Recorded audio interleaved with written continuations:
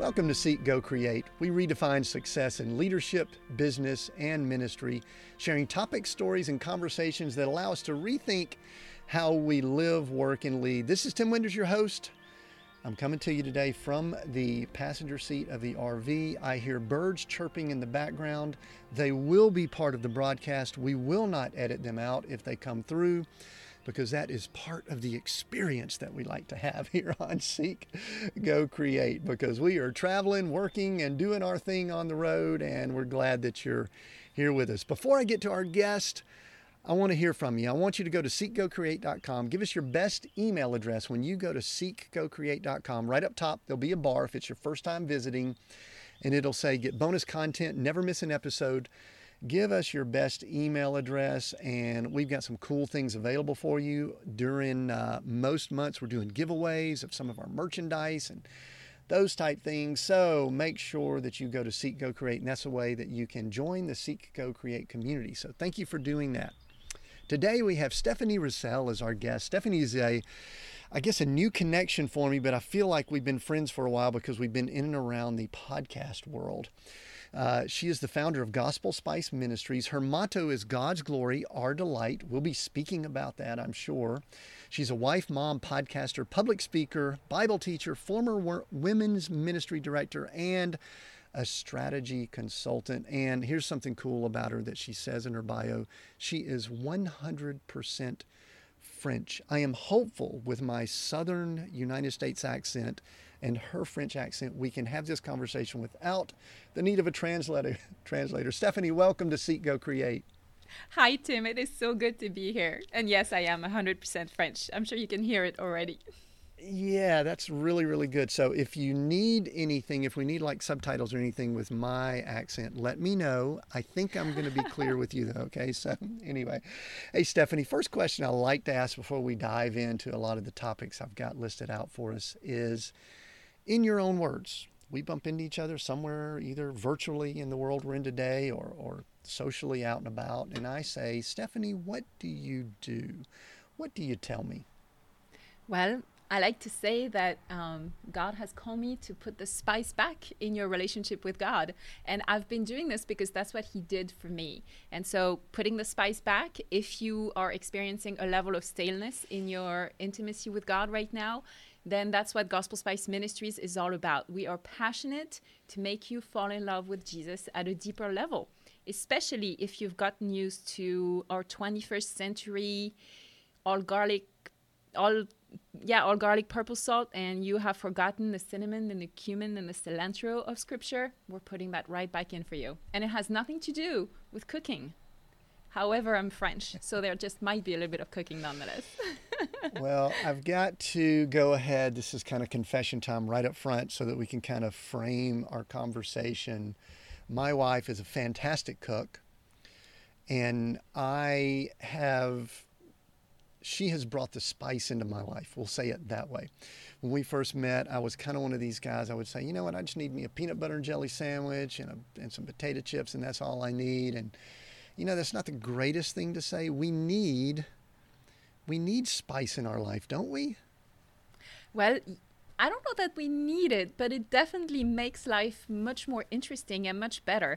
I don't know that we need it in the sense that if you've had an amazing meal out in a restaurant last night and now is lunchtime and you're going to bring out those leftovers from the fridge, from a purely nutritional perspective, you can put them in the microwave for about 30 seconds and they will bring you the nutrition you need. However, they're going to be chewy and they're going to be stale, and there will not be much of an enjoyable experience. And oftentimes we think that when we come to Scripture, we come to God, it's the same way. We have to be content with whatever he reluctantly dishes out to us, stale and all. Whereas all you could do is bring out the same leftover dishes from your fridge, put them in the oven, sprinkle them with some fresh spices and herbs. It's going to take a little bit longer to reheat. It will not be 30 seconds. It might be 10, 20 minutes. But the fresh flavor explosion you're going to have, it just might be better than it was last night. All because you're adding a little bit of fresh spice. So why not do it? I do love that. I don't know if it's an analogy, the metaphor. I'm not sure what exactly it is, but anyway, But I love that because it actually speaks to, I guess, my growth, not just from a spiritual standpoint, from just really from a life standpoint. Because when I was younger, I actually was trained as an engineer, and I was just all about the task, the business, getting things done. And literally, even when I moved into my spiritual walk, I was kind of the same way. What scripture do I need to read? What do I need to do? Very workspace and all that. So this is going to stretch me as a conversation, and I believe it's going to stretch a lot of people also. But before we go into a lot of kind of what you're doing now, you've got podcasts, you've got ministry, you've got teachings, I really would love to back up, because I think we need to understand.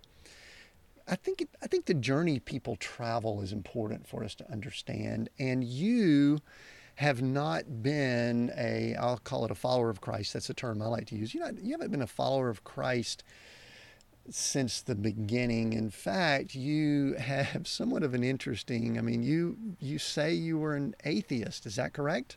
Yes, I was, very much so. I grew up in France, and a lot of the cliches you might associate with the French, maybe not all of them are true, but many of them are. And it's definitely a post-truth culture where atheism reigns supreme, with a heavy sprinkle of all sorts of Eastern New Age mysticism. And I grew up in a typical French middle-class family, very much atheist, huge emphasis on intellectual achievements. So I get what you were saying about getting the task done. It was very much the culture I grew up in, and just valuing the intellect and an extremely controlling environment, in the sense that you are able to control your own future. You are self-sufficient. You don't need anyone. You're able to do things on your own and to make whatever future you wish for yourself, to make that happen by gritting your teeth and pulling yourself up by the bootstraps and just making it happen. And that's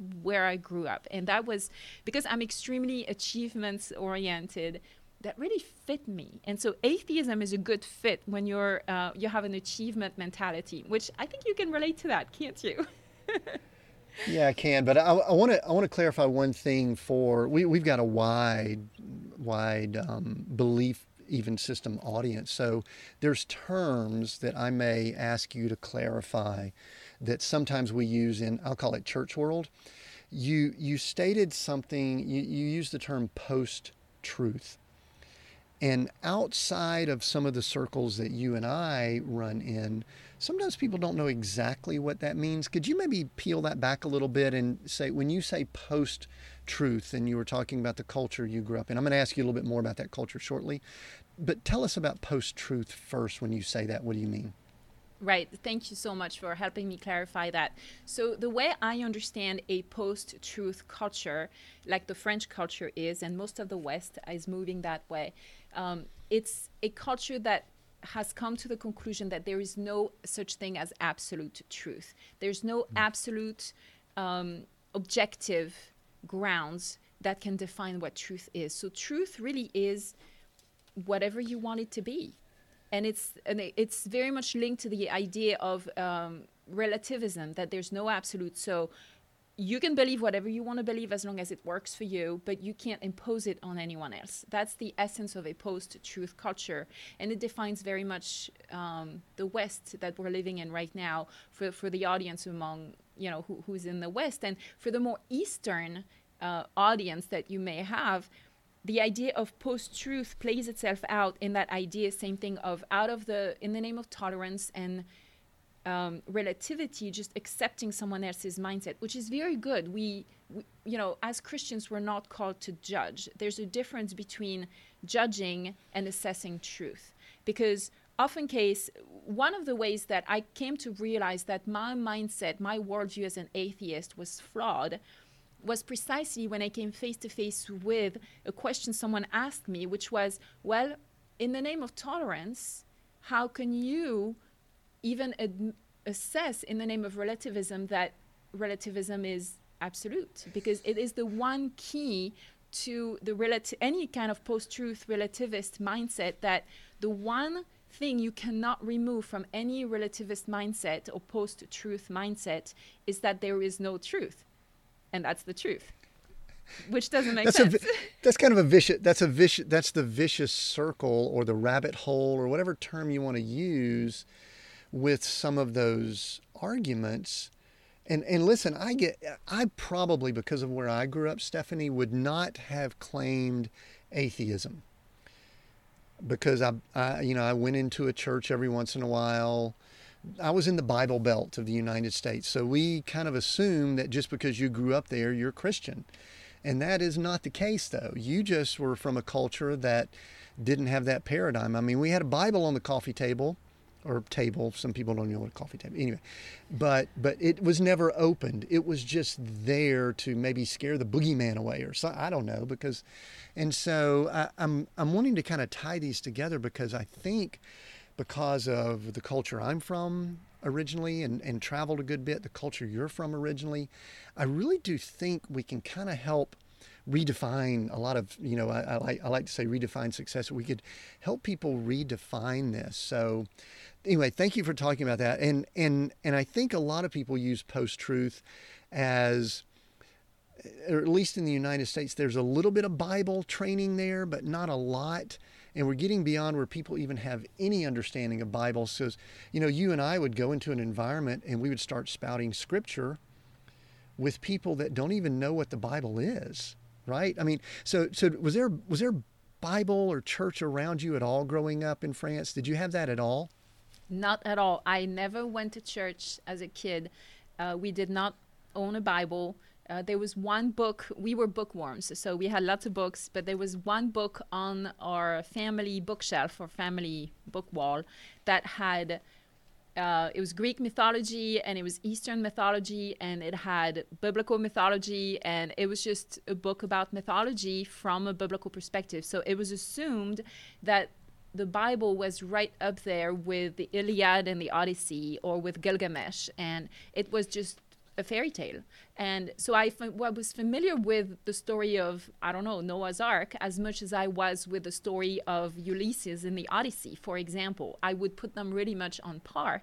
And again, I loved what you were saying about the fact that you grew up with a Bible in your house, but that didn't make you a Christian. And for me, growing up, I grew up in an atheist home, but that didn't make me an atheist either. We absorb whatever cultural environment we're in as a kid. And then when you're a teenager is when you start asking your own questions. And, I have two kids that are teenagers. And so we're in the throes of making sure that they're owning their own faith, not their parents. But for me, it was the same journey of deciding whether I was going to embrace what I had been told as a kid, which was atheism, or whether I was going to go a different route. And by the time I was 15 or 16, I definitely had embraced atheism as my worldview. So I wasn't just absorbing it from the surrounding culture. I was actively reading. Stephen Hawking, for example, was one of the authors that I preferred, because very intellectual, very aggressively atheist. And so you need to also remember that I had never met a real Christian, ever. It took me, and I'll explain how that happened, but the only things I knew about the Christian faith was either what I had read in my biblical mythology kid book next to Gilgamesh, which was a little slanted, or what I was reading through my atheist authors, which was probably slightly biased as well. And so I had no unbiased, I had never had a conversation with a Christian. So it's easy to embrace the surrounding culture you're in when you're not exposed to other cultures. So for me, the big culture shock was when I was 16 years old, I came to the US as a foreign exchange student for 1 year. I did my senior year of high school in the US because I wanted to learn English. My accent at the time was horrendous. If it is thick now, you don't even want to know what it was like 30 years ago. But I did that to learn English, and I came as an atheist. But lo and behold, the family I ended up spending the year with were very strong followers of Christ, to use your expression. And that was my first exposure to the spices of the gospel as they were originally intended, and not through the lens of the bias from my atheist authors. Yeah, I love that, but okay, this is the way my mind works. And, we kind of prayed as we got started, just, hey, Lord, use us in whatever way you need to. And so I've got like 3 or 4 directions, and I'm kind of talking to see which direction I want to go here, I think the first direction I'd love to go is I'd love to ask you, growing up, we all have, I'll use the word dogma because it's a stronger word than just beliefs. There's a dogma that many of us have. The dogma of where I grew up was, we're Christians, we're conservatives, I won't name a political party, but, there's just certain dogmas. And it sounds like, the intellectualism, relativism, was that dogmatic, or did it just exist? Do you recall it being dogmatic at all, or this is the way we are because of where we are? Yes or no? I guess it would depend probably on the people you would be referring to. As a child, you're obviously, these are my childhood years, so you are your family. How about your family? Exactly. Yeah, your family. So in my family, my dad still is extremely dogmatic. So for him, it was a dog eat dog world out there. He wanted me to succeed, and again, a self-made man/woman theory was the only way. He wanted me to go into business. He planted in me that passion for business. I think I was just naturally wired to have more affinity with business than I did with engineering, for example, where you came from. And so that was just a natural thing. But also the dogmatism came, at least from my father, in the sense of I'm right or else. That was very much his stance, and to this day, that has not changed. My dad also, and I don't want to go into too much, psychology or anything, but my dad happens to be an alcoholic, and he had he was a womanizer, and that made for very difficult relationships at home. My parents got divorced, so extremely dysfunctional environment in many ways. My mom adopted very new age, Western new age mysticism pretty early on, because I think she was trying to cope with some of the abuses that came with my father's overwhelming personality. And so you can see already that there's different influences there. But the bottom line was, I think, and atheism was a good conduit for the underlying mindset. So atheism really is the outward manifestation of a deeper seated dogma, if you will. And in my case, it was you need to be strong and self-sufficient.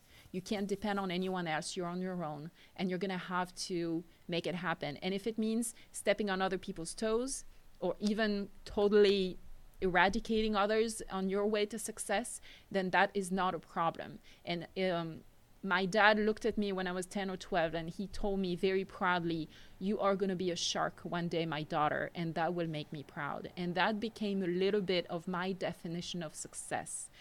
Which, looking back now, is a bit of a joke, and God has a sense of humor, and I'm so glad he redeemed me from that. But my mindset was, I need to be the best, I need to be a shark, and there is not a whole lot of morality or ethics or compassion attached to it. Whatever it takes to succeed, you just do it. Yeah, and so, all right, so that's excellent, because it kind of spills into one of the other paths that my mind was kind of bringing up a moment ago. When you came to the United States and you were with this family, I'm sure you weren't looking for, I want to be with a Christian family and I want to learn their ways. I want to be taught their ways. No, but were you at all questioning or seeking or in your mind going, there's got to be more? How are we created? Were there any questions at all? And I know you're still an extremely young lady, but it's probably been a few years ago and we can't remember exactly what was going through your mind. Do you recall at all being a seeker at that time? Well, I recall very well not being a seeker at all, Tim. And I know that God promises that he will reveal himself to those who seek him. That's in Jeremiah, it's in Isaiah, it's in a lot of places. And but there's also a verse, it's in Isaiah, and Paul quotes it in Romans, where God says that he will reveal himself to people who are not seeking him. And that means the world to me, because God revealed himself to me when I wasn't looking for him, I wasn't seeking him, I didn't have a God-shaped hole in my heart, which is from Blaise Pascal, one of my French, nationals. He's French, but I had that hole, I just didn't know it. I wasn't seeking to fill anything with God that I knew of. I was very much seeking to fill my life with all sorts of things, but none of them had to do with God. And I thought, I honestly in my arrogance, part of it maybe is attributed to youth, but part of it is just who I was, very prideful and arrogant and self-sufficient, because I had been taught that's the only way to survive. That really God was not part of the picture at all. I was not interested. When I realized that my American mom and dad, as I now call them, were Christians, I assumed it was because they grew up in the culture you described of when you're an American, you're a Christian. That's what you do. You've got a Bible on your coffee table and you never open it. Maybe you go to church on Easter and Christmas. You probably get your kids baptized. But it's very nominal. There's no real fire there. There's no passion for God. There's no search for intimacy with God or even a true relationship with Him. It's about the rituals. And that might be because my only exposure to some form of the Judeo-Christian mindset was through the Catholic history of my country, and so where it's very ritual based, very works based, and so not a good picture of true Christianity that I had been exposed to. So I really thought they were Christians because they were Americans. That's what Americans did. And just like you might think that French are atheists, well, I used to think that Americans were Christians. And then I realized what it really meant by experiencing it, by meeting Christians, true followers of Christ, for the very first time in that family. Right. Okay, so here's my final path that I was thinking of earlier, because it's spilling in very well. I believe the Holy Spirit's really working here. So as an intellectual that you mentioned earlier, typically, because I probably would have never coined myself that way, but I wanted to know stuff. I felt as if it was impossible for me to be too knowledgeable about topics, and I wanted to be well read. And anyway, so I was pursuing, I guess what I want to know is, were you on a quest for knowledge? I mean, you came to the U.S. to learn the language and all. Were you on a quest to just learn more and know more as an intellectual? Is that part of your path? It was, but I really did not think that Christianity would have anything to bring to the table. Right. For me, there was this openness, but within a very narrow-minded worldview, if you will. So I was willing to learn as much as I could, to the extent that it fit into my already prejudices. Oh, gosh, here's my accent taking over. Sometimes I have a hard time saying some of those words. But my kids make fun of me for it all the time. But I walked into that mindset. I speak English, so I'll butcher the language shortly here. So don't. It's cool. That's really funny. Yeah, it does that sometimes. Like my kids tell me my accent just gets thicker, and they correct. It's the joy of raising your children cross-culturally. They will correct you on all things cultural very quickly. But back to that. Yeah, I was willing. Okay, here's the thing. There was such a measure of arrogance and pride, and I think I'm able to say it today because it's true, and also because I think the only way to buttress up your worldview, when that particular worldview is an atheism that teaches you're it. There's no greater moral being. There's no absolutes. You're it. So you got to make the best of it, and you've got to do this on your own. So self-sufficiency and extreme control are the only way to be successful in an atheist, no-God worldview. And so I wanted to buttress up that worldview within the confines of it. I wasn't willing to step out of it. I had no interest in embracing another worldview. I had not seen the flaws of atheism. For me, it was a holistic worldview that answered for the world's questions, and I was very content in it until my Christian friends pointed out to me that post-truth mentality that I was not even aware of, because when you're swimming in something, you stop seeing it and smelling it and sensing it. You're in it too much. And so stepping out of your own culture is probably a lifesaver for most people. I highly recommend it. God has led us many times to places where we as a family have had to step out of our own culture, France or Africa or the US or the UK, the various places we've lived over the years. But it's a lifesaver because it forces you to reevaluate everything you think you know in the light of someone else's experience through their own culture. And it's a very humbling process. The reason why I can say that I used to be a very arrogant and intellectually minded young lady is because I'm none of those things anymore in so many ways. And it takes a path of humility and of a lot of humbling to realize that that God truly is the answer to all of your needs, and it's completely outside of yourself. It's extremely freeing and very humbling. It is. It's so interesting to me as we're speaking here, Stephanie, because we come from very different cultures. Obviously, we're different genders, but yet I hear parts of my story, because the word arrogance would definitely be a word I could use with myself. You and I have interacted in some mastermind groups and things, and I would never use that term to describe you. But I actually think it goes back to this quest of knowledge and intellectualism, because there was this desire. I always had this desire. I may not have stated it, but I really wanted to be the smartest person in the room. Which is a control issue, isn't it, Tim? Whoa, you call me out. It takes one to know one. I'm not casting any stones, but it's true. At the end of the day, we want to be in control of our environment. And for some people, it's going to be through knowledge, like head knowledge. For others, it's going to be emotional manipulation. For others, it's going to be all forms of addictions in order to cope with an environment we can't control but seek to control. We all have different ways to control our environment in order to feel in control. And for you and me, it might have been an accumulation of knowledge, which in the world we live in is a very decent, reasonable, acceptable grounds for arrogance, which is terrible. Yes, so I definitely related to that, which I'm going to pile on that just a little bit and go back to your story of coming to visit. And then after that, we're going to kind of move into some cultural discussions with your story, because I love to get wisdom from someone who's lived in different cultures. But did you ever, and you may not want to admit this, but I can admit this, so maybe you can or can't. You can say, no, Tim, never.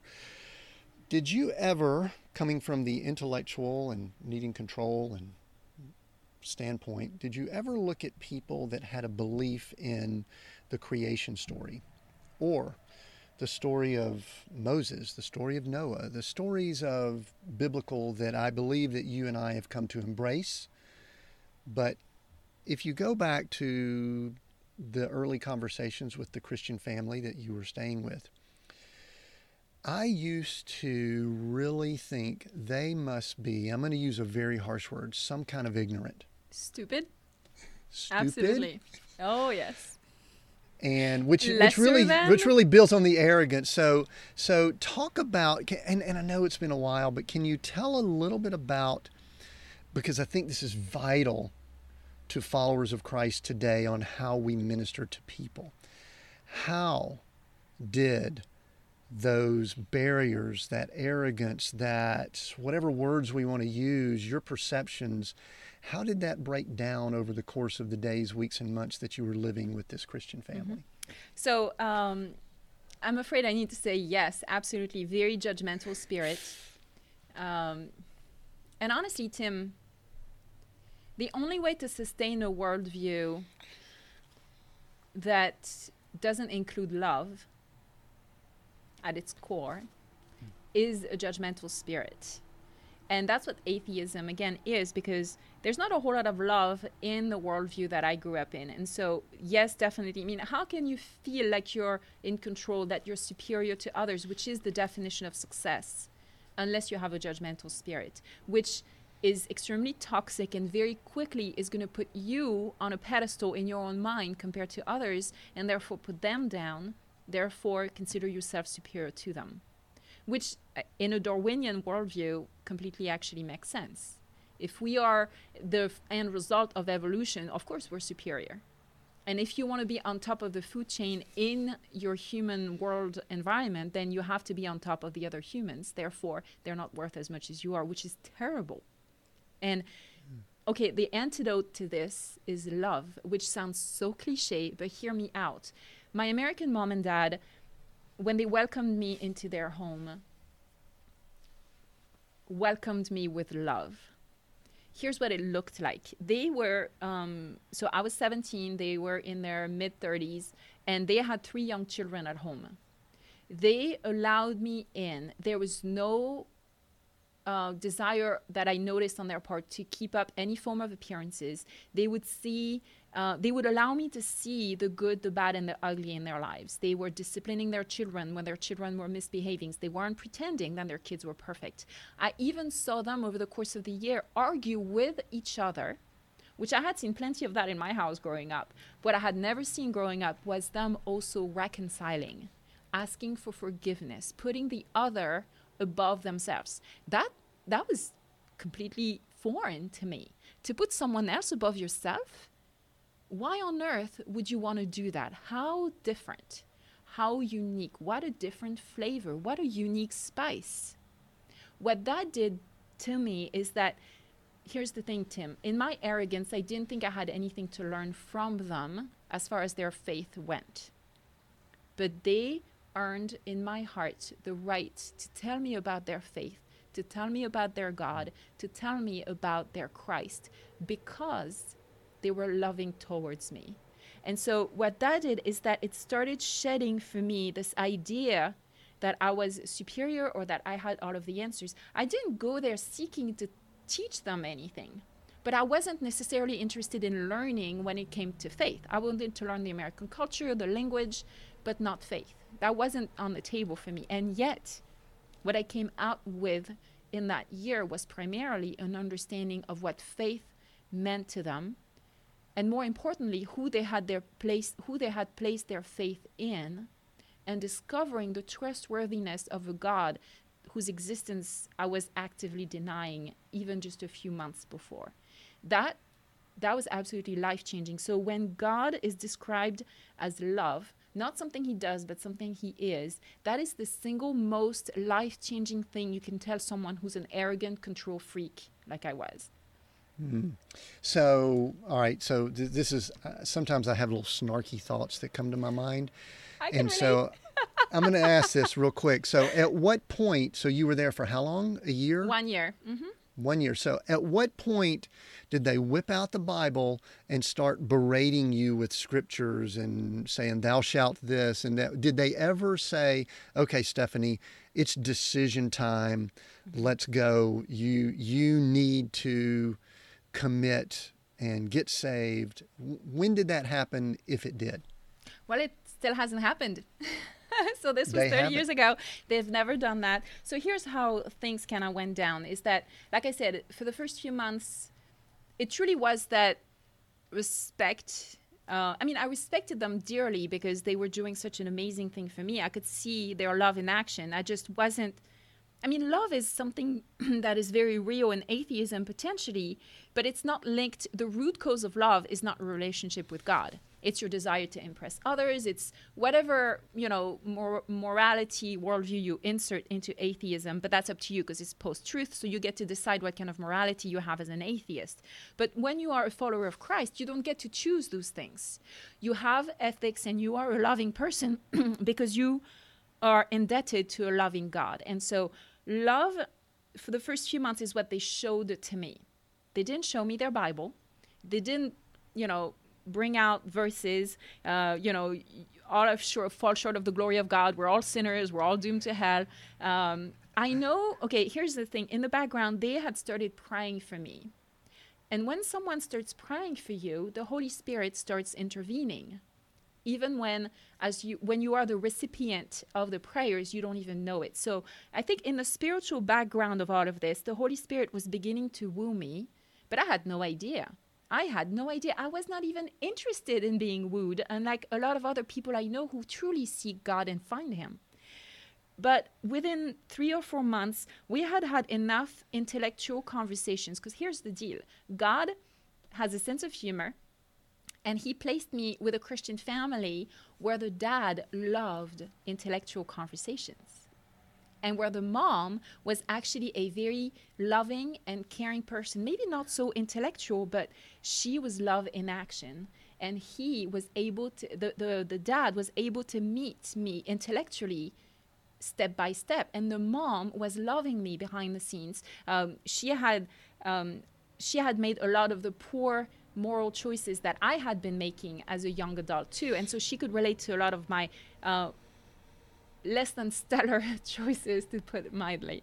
And he could meet me toe to toe intellectually. So very quickly, he pointed out the flaws in my worldview. But because he did it lovingly, he earned the right to speak into it. And because I was grateful for the love they were showing me, I could tell that they really wanted me to go to church with them, which was not something they ever forced. But see, gratitude was beginning to sprout in my heart, which I believe was one of the first ways that the Holy Spirit started changing my heart and watering those seeds they were planting by making me want to do something to thank them for everything that they were doing for me. And I quickly understood, because their faith is so important to them, coming with them to church on Sunday, I'm going to hate it, I'm going to be miserable, but if it makes them happy, it's a small price I'm willing to pay out of gratitude for what they're doing. So I started doing that. And there I met with a lot of other believers and a pastor who was speaking truth in love every Sunday. Fast forward a few more months, here I am from an intellectual perspective in an extremely uncomfortable, hairy point. I have come to the conclusion through a lot of reading, through a lot of conversations, that not only is the Christian faith not completely stupid, which I really thought it was. I really thought any kind of faith, but specifically the Judeo-Christian worldview, was a crutch. It was the opiate of the people. It was something you did when you were weak and unable to do life on your own. And I'm very strong. Thank you very much. I don't need anyone. But this was already shattered by the testimony, by the witness of my American mom and dad and their friends. And here I am. This is maybe February or March. So I've been in the States since September. I've come to the realization that, and that was a shocker. Like, I lost sleep over it, that Christ not only was a human being who had lived, but he was a human being who had risen from the dead. This was around maybe slightly before Easter, so it was very seasonal. But I came to the realization that as an atheist, I realized that the resurrection was a historical fact. I'm not an engineer, so I don't understand, like, science truly is a foreign field to me. My brain isn't wired for that, but I love history. So historical truth matters a lot to me.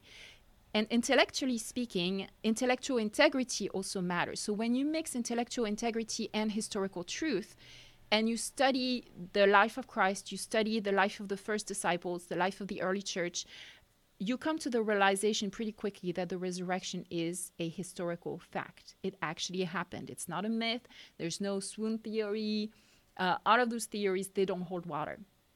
As an atheist, this is a very uncomfortable position to be in. I'm an atheist, but I believe that there's a human being called Jesus Christ who rose from the dead. This is not a good place to be.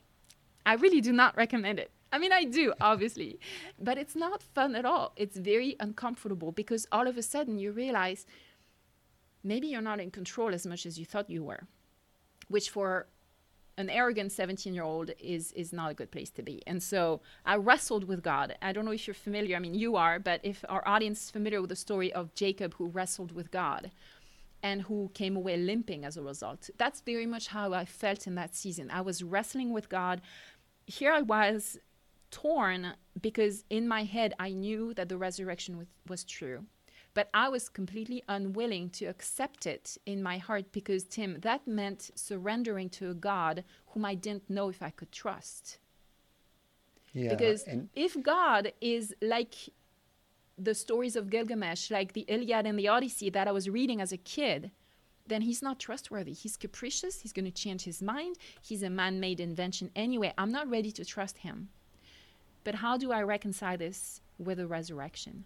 And that was the dilemma that I swarmed in for several months of what do I do with what I know to be true intellectually, but that I am not willing to accept because I am and I want to remain in control of my life.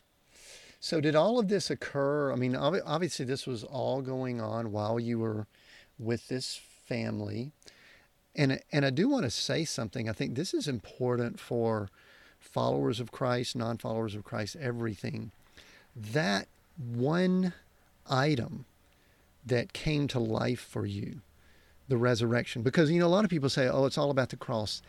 Actually, the cross is important. Jesus had to go to the cross. But had he never been resurrected, then he would have just been someone that went to the cross. The resurrection is the separator of all things throughout all eternity. I mean, literally, we could get big time here. And I agree with you. I mean, because I wrestled with the creation story for a while. And the creation story is important because it builds on that resurrection. But that resurrection is it. So you were wrestling with this. And I'm kind of watching our time here because I want to get to kind of more of your story. But did you make a decision then, or were you just going through the internal battles? See, a lot of people think that coming to Christ is a one-time decision. My journey was more of a steps and processes along the way. I don't know if yours was or not. I'm not going to argue with anyone over that. But was it like Easter Sunday, you got dressed up and you put a hat on, you went to church with your family and bam, you're a Christian now? Or was there still a longer process to go through? Oh, no, there's a story there. So we're past Easter right now. This is May or June. So this is my year in the States is winding up. I'm about to go back to France.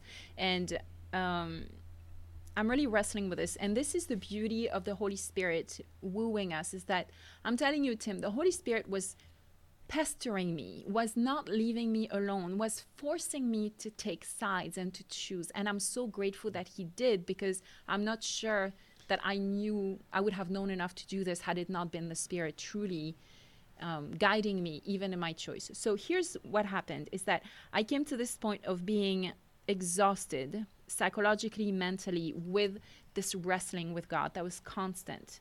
I wasn't sleeping well and I was just exhausted. So I remember literally telling God, okay, God, I'm almost sure you exist. My problem is I really don't know if I can trust you.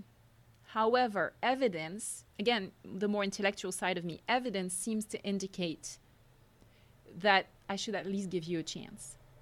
And Tim, I'm a chocoholic. I love dark French chocolate. But if you've never tasted really dark, yummy chocolate, then you don't know what it's like. I can describe chocolate to you from an outsider until I'm blue in the face. But if you don't at some point take a bite of the good stuff, you're never going to know what it is. And then you can decide for yourself if you like it or not. And I've yet to meet someone who doesn't when they've tasted the good stuff. So here it was with God. I had been described by others what it was like to walk with God, but I hadn't tasted it for myself. And I came to the realization the only way I can know whether God is trustworthy is to give him a chance at trusting. And so I told God, here's what's going to happen. For 1 week, Tim, I'm going to believe that God, you are real and that you love me and that you are trustworthy. But if I don't like what happens during that week, at the end of the week, God, I'm taking my life back and we are done with this thing. Can you hear the arrogance of that? It's just the arrogance. I can, humiliating. Stephanie, but I'm just, this is me. This is like my paradigm, my weird mind. I'm sitting here going, I'm thinking of sitting in God's shoes, which I know some people like, oh no, don't do that. But I'm going, I got her. I got her. Yeah, either that, she's or mine. Like, I really need to zap her. All I need is a few minutes and she's mine.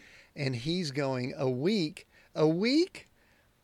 She's mine. Stephanie has stepped into the kingdom of God.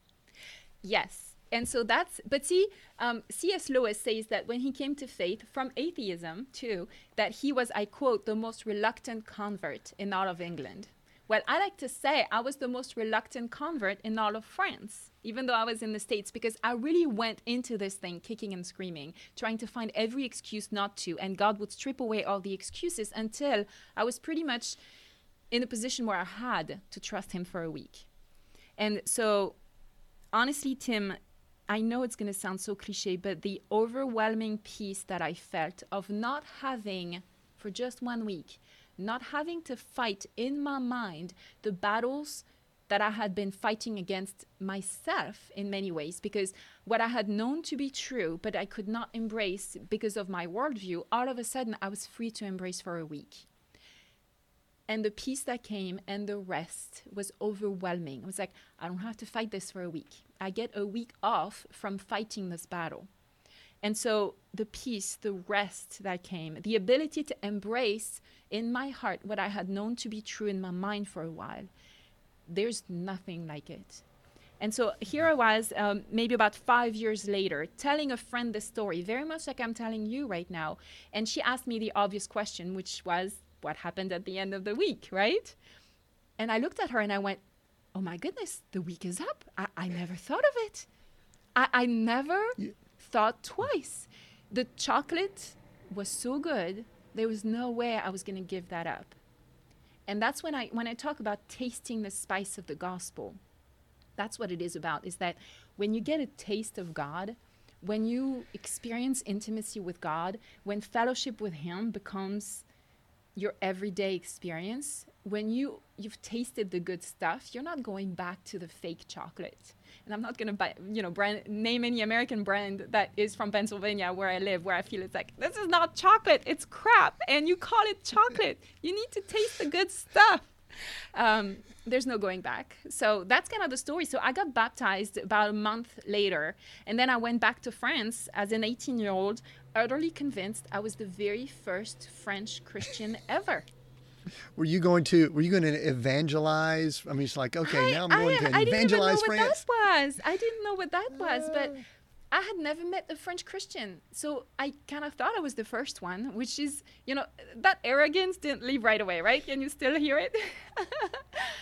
It actually took me several years to find believers in a Christian church. So I wasn't completely far off in the fact that it took a while. So.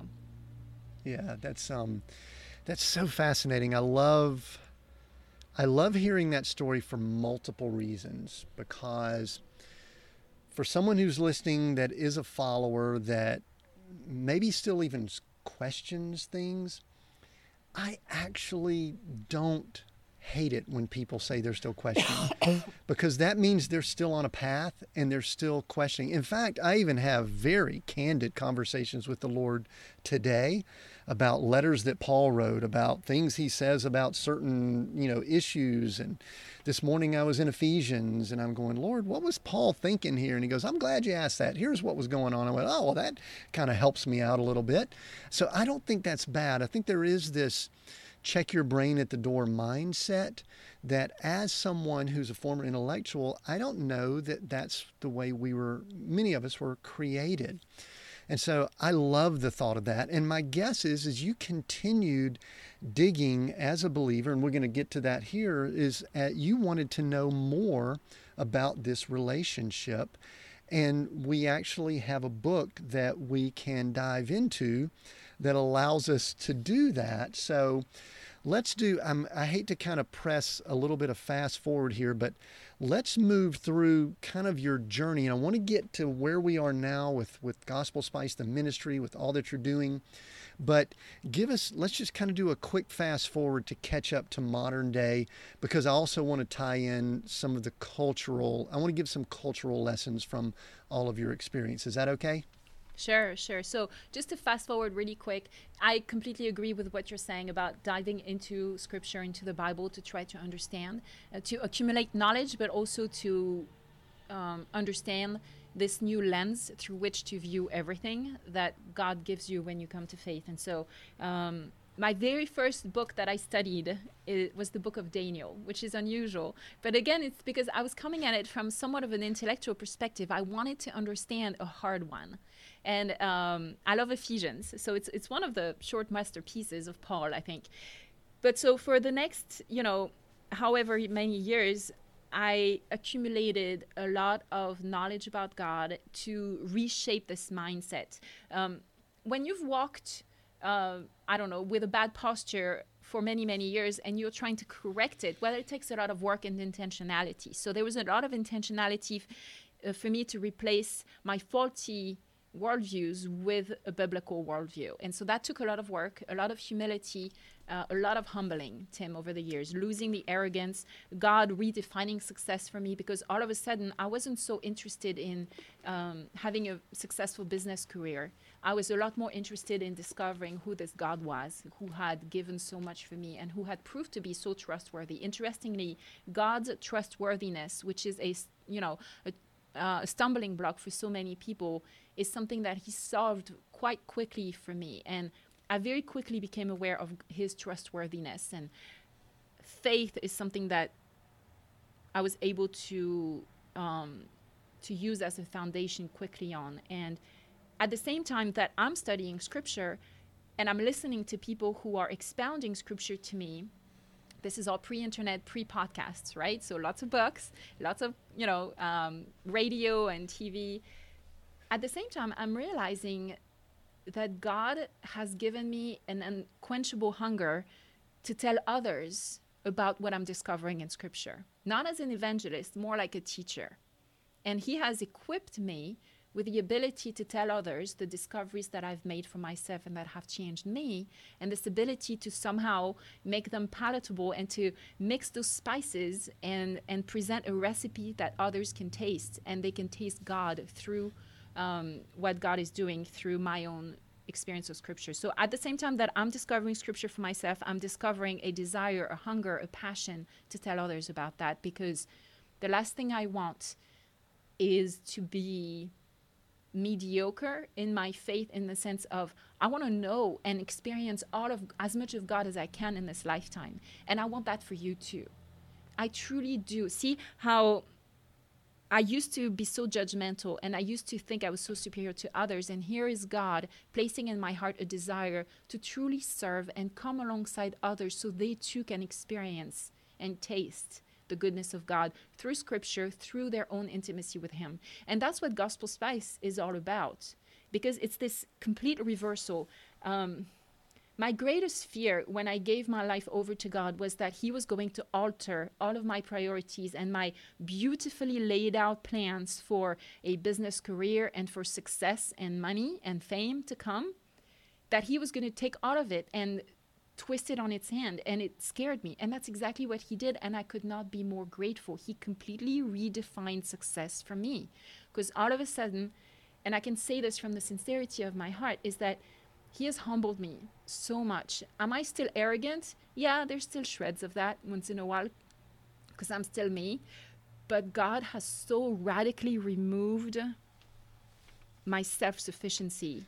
And these are not just words, Tim. This is a lifetime of God stripping away the self-sufficiency to come to a place where God's sufficiency is greater than self-sufficiency by large. And redefining success in the sense that all of a sudden it's not self-success, it's God success. And that might sound, again, very cliche, but when God takes hold of you and he gives you his vision for what he wants for you, and you are bold enough and brave enough and adventuresome enough to embrace it, to actually believe him and follow him where he's taking you, it completely redefines success for you. It's not the path you were planning on going down, but it's so much better. And it will always have to do with coming alongside someone else. It's never ultimately about yourself only. It is about you, but not only you.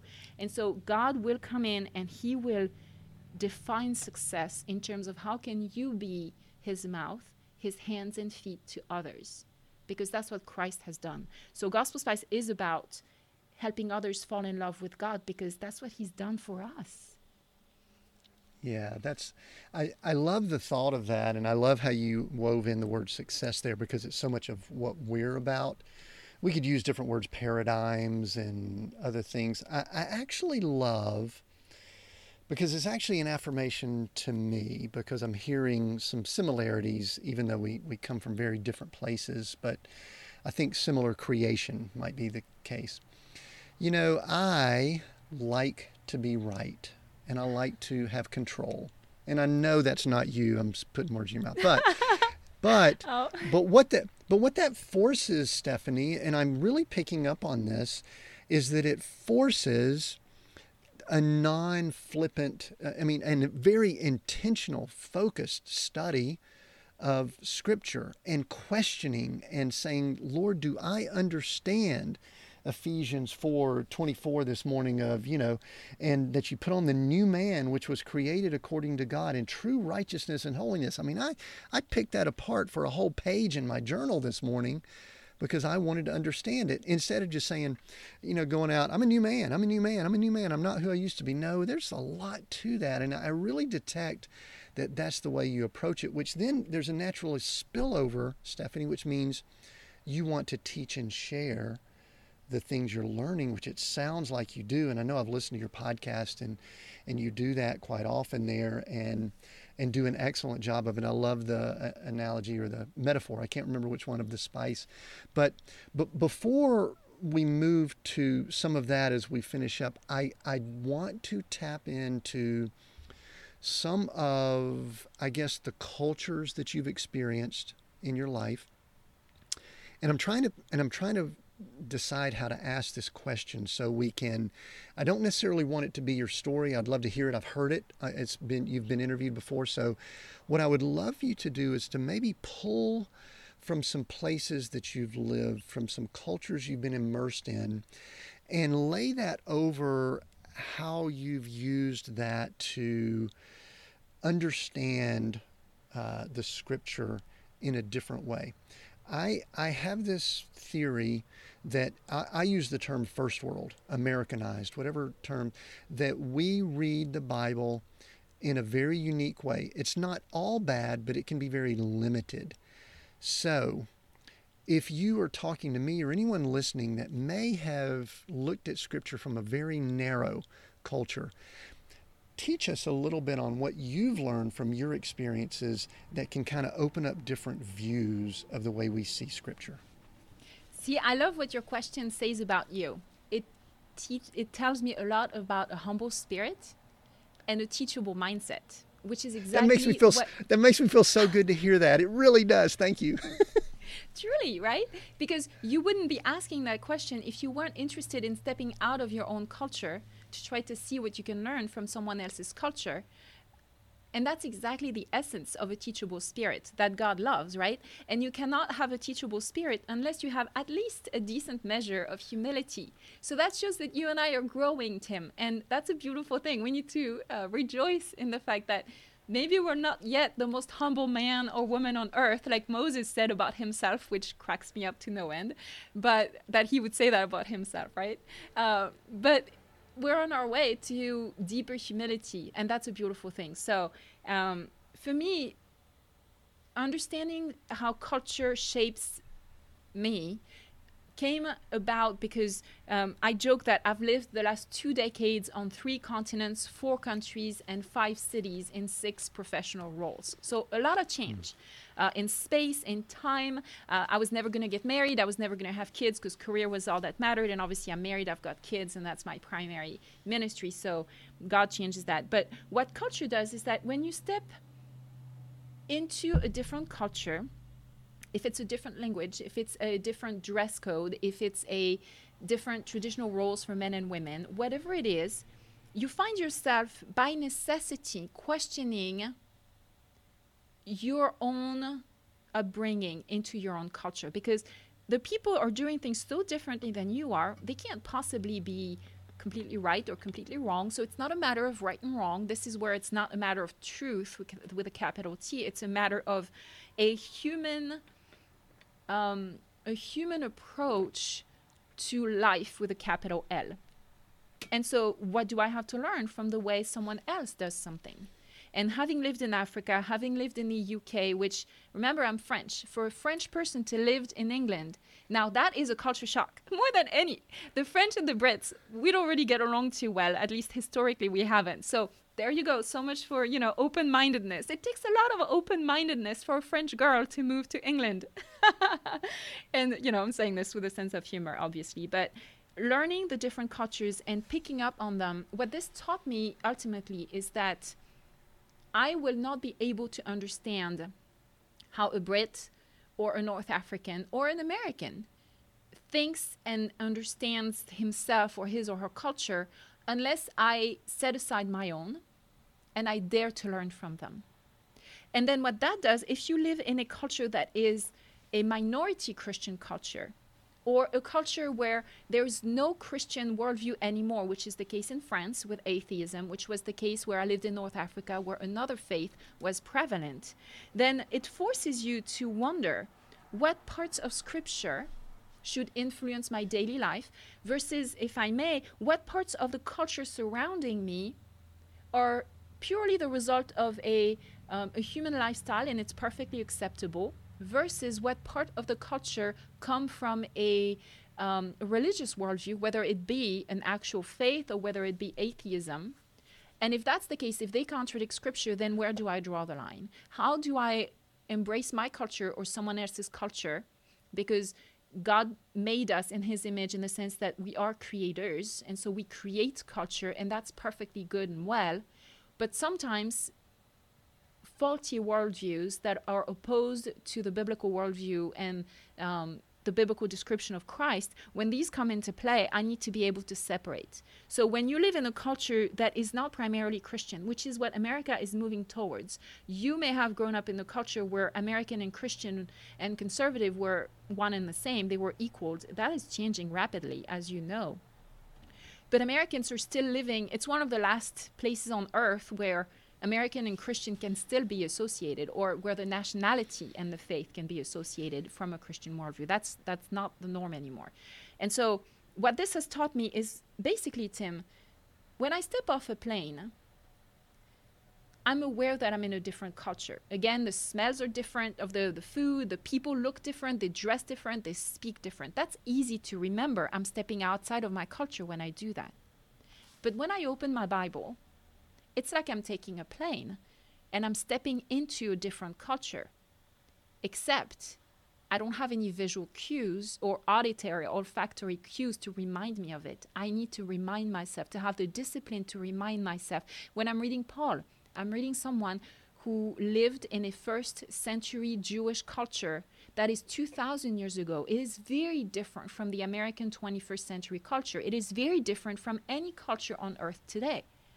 So how do I do that? How do I create a relationship with a Paul, with a Peter, with a Moses, with an Isaiah, by stepping into their culture and having the humility to discover what they have to tell us from their perspective, not by imposing my all-purpose garlic salt from the 21st century Western mindset onto their own spices. One example of that I love to refer to, because it's the one that opened my eyes to the beauty of this, is if you grew up in the church, or even if you didn't, like me, you are familiar with the story of that starts on Palm Sunday and that ends with Easter. We mentioned it before. And there's that idea that we know all there is to know about Holy Week.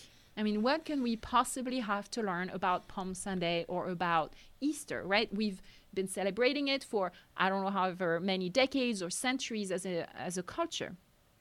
And yet, you see, the gospel authors, and Matthew in particular, and I'm switching into teaching mode for just a second because this blew my mind. I love to share what I've learned. And Matthew, being a really good writer, is a master of the cardinal rule number 1 of writing. You show, don't tell. We're all taught this at school. You show, don't tell. Well, Matthew does that.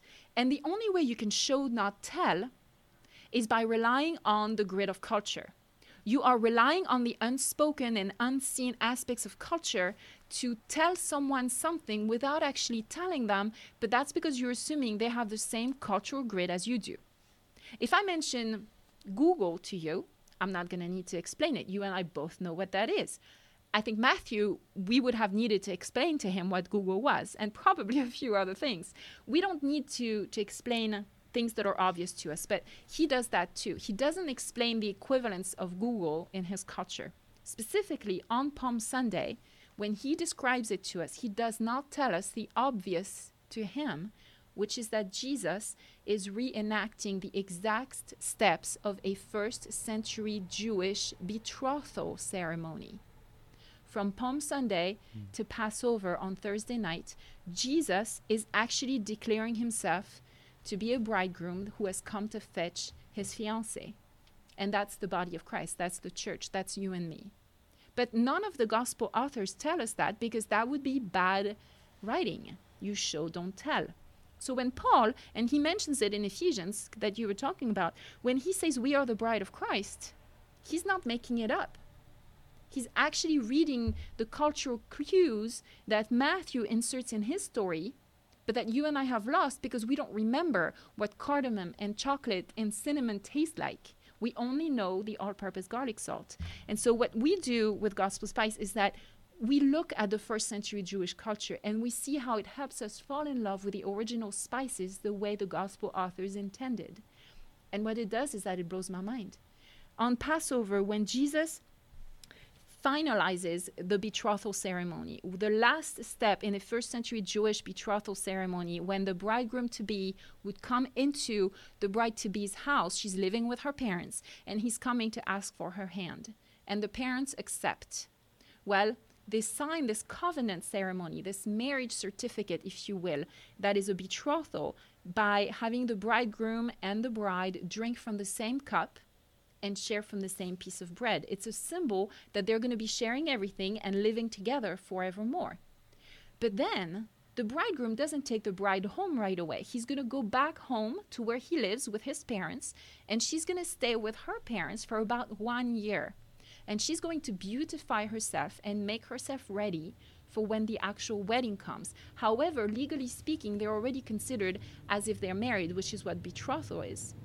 But before the bridegroom-to-be leaves, he says ritual words that every Jew person in first century knew to be covenantal words, like I cherish you in sickness and in health, right? These are words that we know that Westerners say at a wedding ceremony.